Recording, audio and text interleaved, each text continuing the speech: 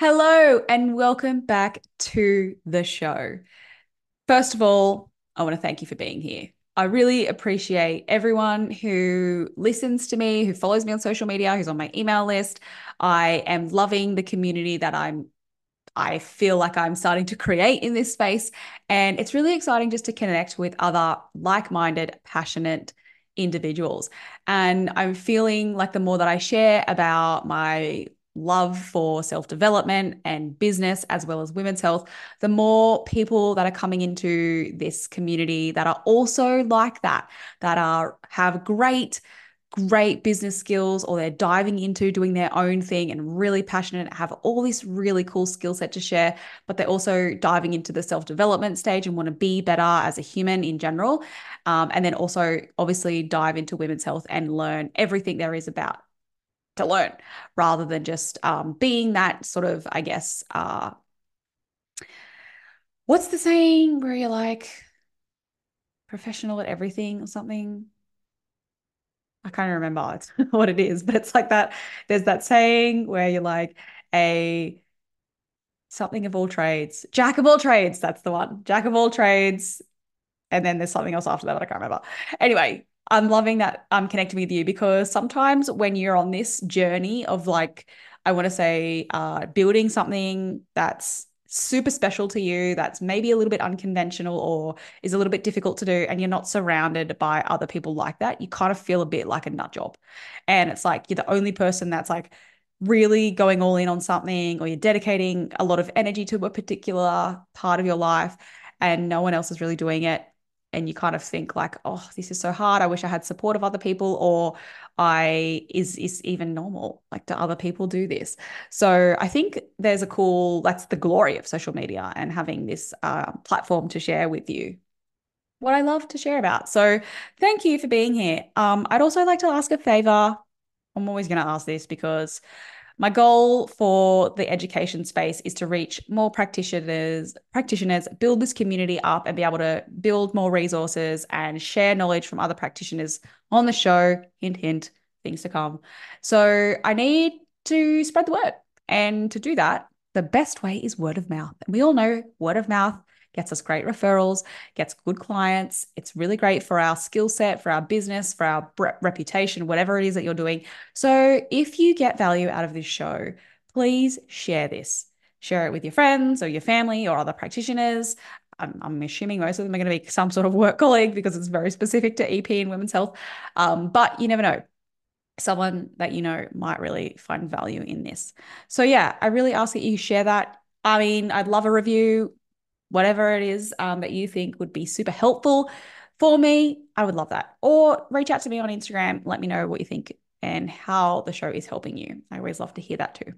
So, yeah, before we get started, I just wanted to say that. Now, today, where are we at? What's today? Today is a research email. So every month on the first of the month, I share a research spotlight email that goes out to the email list. If you would like to be on that to receive this in your email, which is like all written up, references to the study paper and links to anything that you need, I would love for you to be there. So I've got a link in the show notes that you can join the email list if you like, and you will have these monthly research spotlight emails sent directly to your inbox. So jump on that if you like it. Now, that was February's spotlight email. So on the first of the month, you would have received this. And if you missed the email, here is the audio version or the podcast version. And we're going to talk about it a little bit more. It's a little bit more cash, not written, like I can just talk and it doesn't have to look proper or have spell check. And if you get my emails and you notice any of that, I'm so sorry, because as much as I like to say my attention to detail is great, it's probably not, because I'm notorious for spelling errors and grammar errors and typos and whatever. So that's me. Never probably going to get any better at it, but that's okay. So today, what have we got? The research paper is titled Hip and Pelvic Floor Muscle Strength in Women with and Without Urgency and Frequency, Predominant Lower Urinary Tract Symptoms. All right, so number one, I'm talking about the hip again. I know I've rambled on about the hip so many times, but the glory of the paper today is that we're talking about symptoms of urgency and frequency. So I really feel like all the papers that I've previously shared or things that I read a lot about are in regard to symptoms of urinary incontinence. And they're rarely reporting on the associations with any of the findings to do with urinary urgency and frequency, which is still such a problem for a lot of women. So I see in the clinic incontinence and prolapse, but then I also see a lot of women who are dealing with urgency and frequency type symptoms, and they're not really having the associated leakage issue with that. So this is something that I think is really quite helpful because if you come across the people that are urges, frequency, but not leaking, you can apply today's research. So I think when we think about these particular problems as well, a lot of the traditional management is typically through like medical intervention. So either pharmaceutical strategies where there's medication involved, or there's something like nerve stimulation or Botox injections, surgeries in some cases. And then they're doing things like fluid tracking and voiding diaries. And these are going to be particularly important, I guess, I mean, when I think of really severe cases of this, I'm thinking of like overactive bladder and things like that. So, which obviously is a very, I want to say, crap condition for some people because it is hard to manage. However, these medical treatments are often only really giving partial results when we look at how the women have responded to them and the things that they're still dealing with. So the goal behind this research paper was to determine whether or not a musculoskeletal assessment could actually help identify any other driving factors that we could potentially address with a corrective program. So I feel like I said, many of the research papers suggest that hip muscle performance has a huge role in pelvic floor disorders, not so much urinary urgency and frequency, but pelvic floor leakage or urinary leakage, pelvic floor function. Now, the reason that they do this is because the hip or the obturator internus obviously attaches out to the hip, but it also attaches into the pelvic floor through a lot of fascial connections. And they say that sufficient tension in this muscle group or muscle will actually support force generation in the pelvic floor muscle. So research has previously found obviously that there is weakness in both the hip external rotators and abductors among a lot of women who have stress urinary incontinence versus like when we look at asymptomatic women, but there's no one that's ever really looked at it from the urgency and frequency perspective. So that was why they did this study. So let's have a look at what they actually did.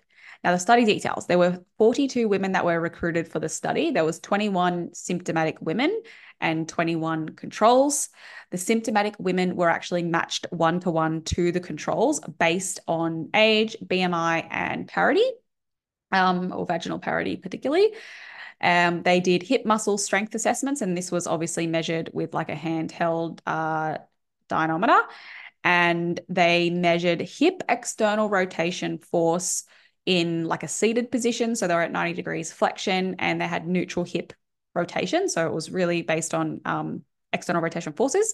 And they also measured hip abduction strength in a side lying position. They had pillows supporting the top leg, the test leg, so that they were positioned in a way that was a neutral to abduction, rotation, and flexion and extension, so they could get accurate readings. Now, they also measured pelvic floor muscle strength and endurance, and this was obviously measured via things like peak pressure and duration of contraction, and then average pressure over the trial. So they did basically, they're measuring hip strength in external rotation force, abduction force or strength, and also pelvic floor assessment. So they looked at comparing the matched symptomatic and asymptomatic women and measured the outcomes. So something to note with this research paper, though, is that they actually only looked at the assessment and whether or not there was discrepancies in strength. They didn't do any intervention for hip strengthening programs. So they don't really know whether or not the strength training component of this based on the outcomes. Obviously, I'm going to dive into that in a second, but they don't really know, obviously, if the actual training program would resolve this. But the idea was to like, can we look at anything else or what else could be driving these problems when women aren't getting, full results from medical interventions? So let's talk about what they found. It's a super simple study. Two observations came out of this study. One was that symptomatic women had significantly less hip external rotation strength and hip abduction strength compared to controls. So women with urgency and frequency had less hip external strength, external rotation strength, and hip abduction strength when comparing to their control. The second observation was that there was no statistical difference in pelvic floor muscle strength or endurance when they were comparing the two groups of women. So those were the two observations. That's pretty much what they were measuring anyway. So there's nothing really else to look at. So I think there are a couple of different things that we can take away from this paper. The first thing was that women with urinary urgency and frequency don't actually seem to have pelvic floor weakness, which is interesting. The study did, however, dive into suggestions around other parameters to measure with pelvic floor function, so that maybe the ability for the pelvic floor to move through full range of motion. I know clinically, and the research tells us also that women with symptoms of urgency and frequency may, in fact, have a hard time relaxing through their pelvic floor. I often think about how many times that they're like holding on and squeezing because of the fear that's around the urges that they're getting, and maybe a lack of ability to control that, or maybe they will leak, or they don't have access to the bathroom. So maybe it is from that, and they have a more over recruited pelvic floor muscle, or there's more tension based problems.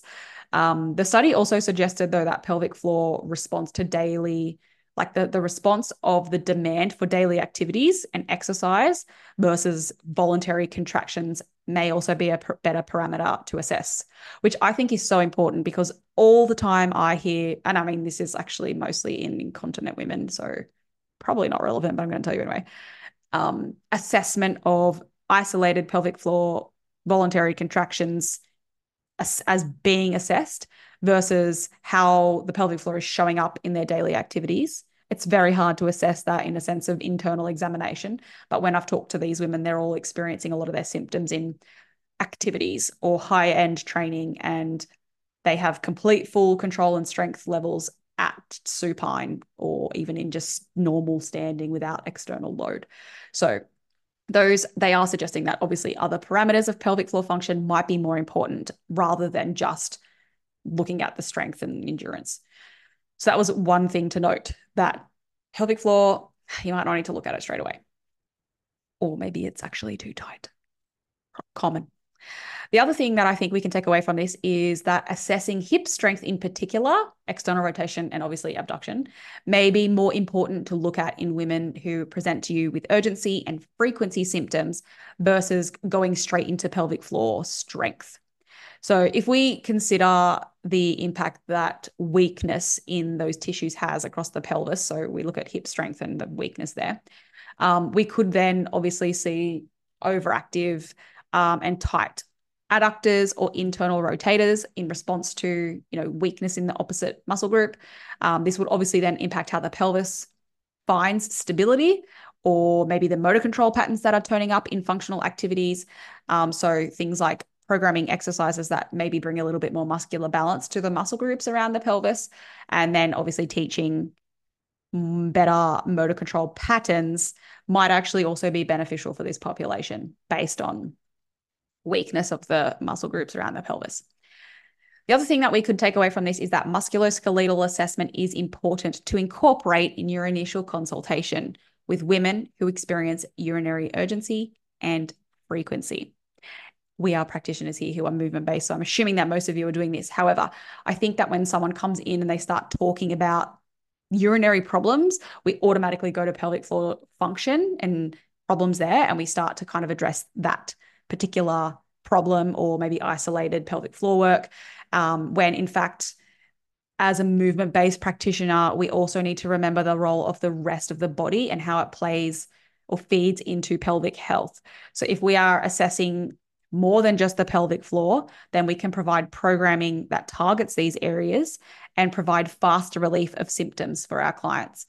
It's sometimes quite hard to get symptom changes for these like urinary symptom clients, symptomatic urinary, whatever you want to call it, symptoms of urinary issues, let's say, for these clients. Like I find that when we're moving them through phases of programming, like they're learning about connection, they're learning about proper breath mechanics and how to connect properly to the pelvic floor.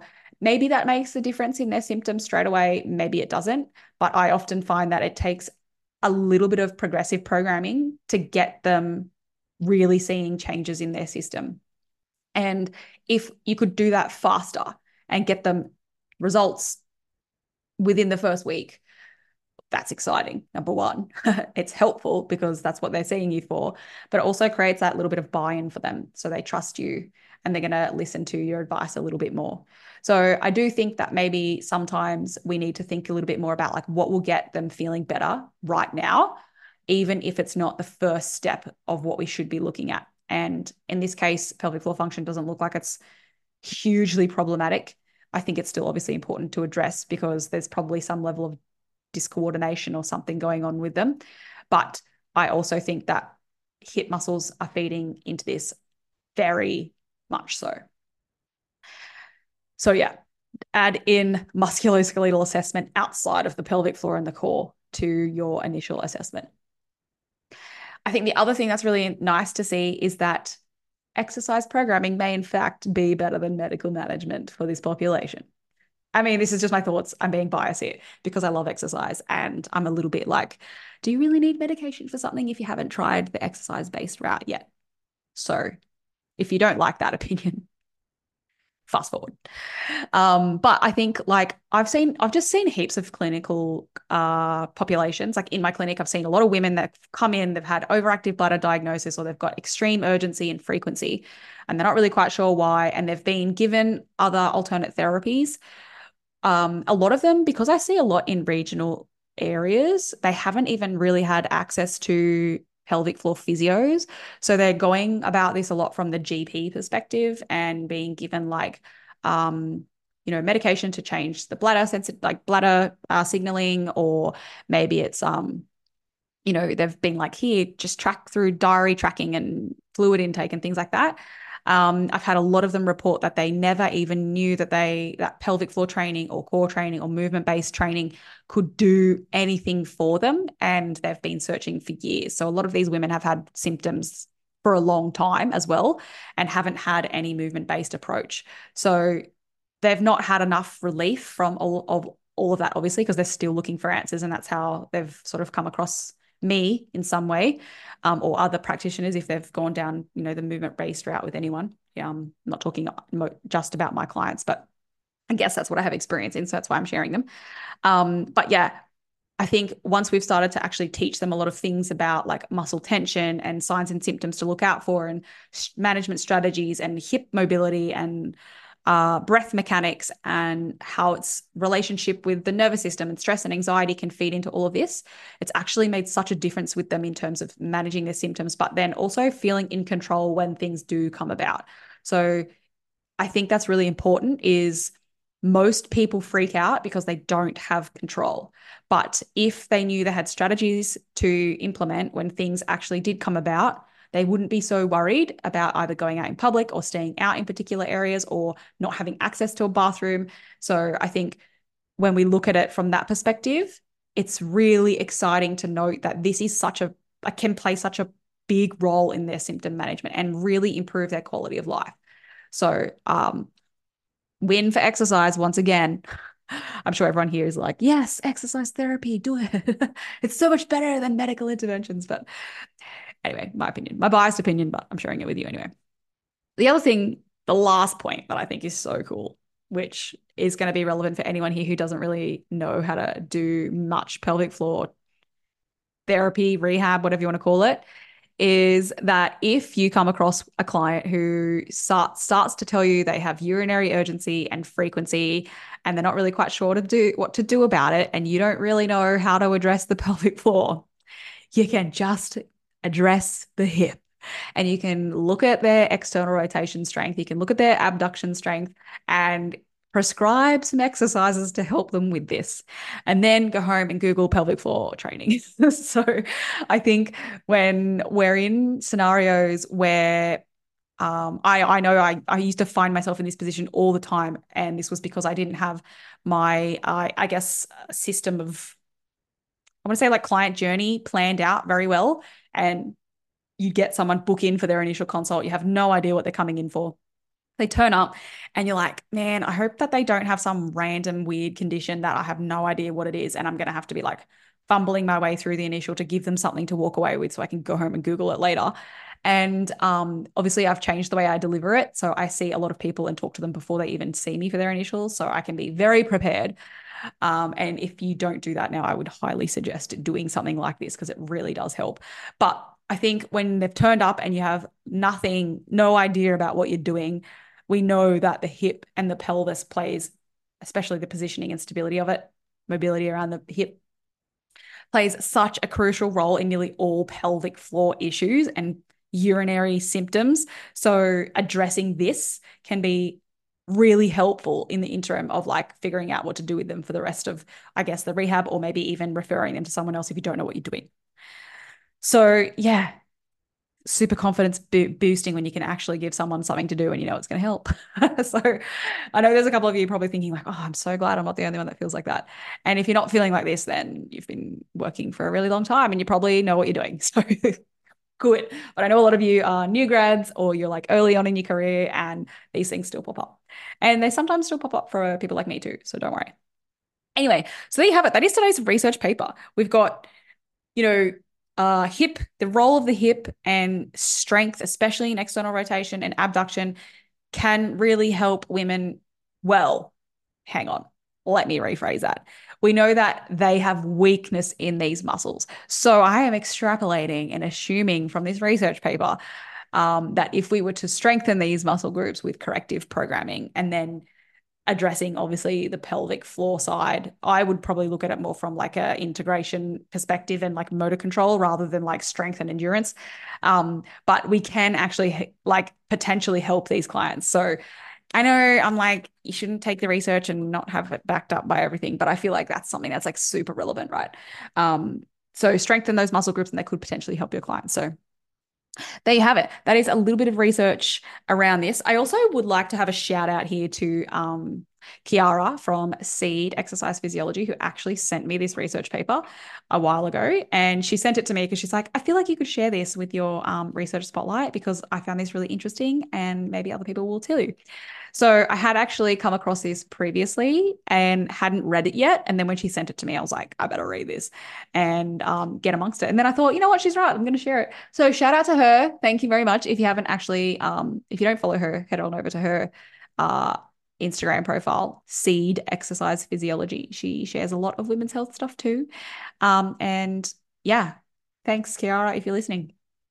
Anyway, that's it for today. So if you wanted to join the Research Spotlight emails, there's a link in the description notes or show notes for this episode. Stay tuned. Be following along on my socials. I've got a lot of things planned for the future of the education space. If you have anything that you would like to listen to or learn, or if you have any papers that you think are really cool and you would like to share them with me too, send them on over and I will add them to the list of things to do. Otherwise, thanks again for being here all the way to the end. I really appreciate your support and have a fabulous day from wherever you are. And I will see you in the next one. Bye.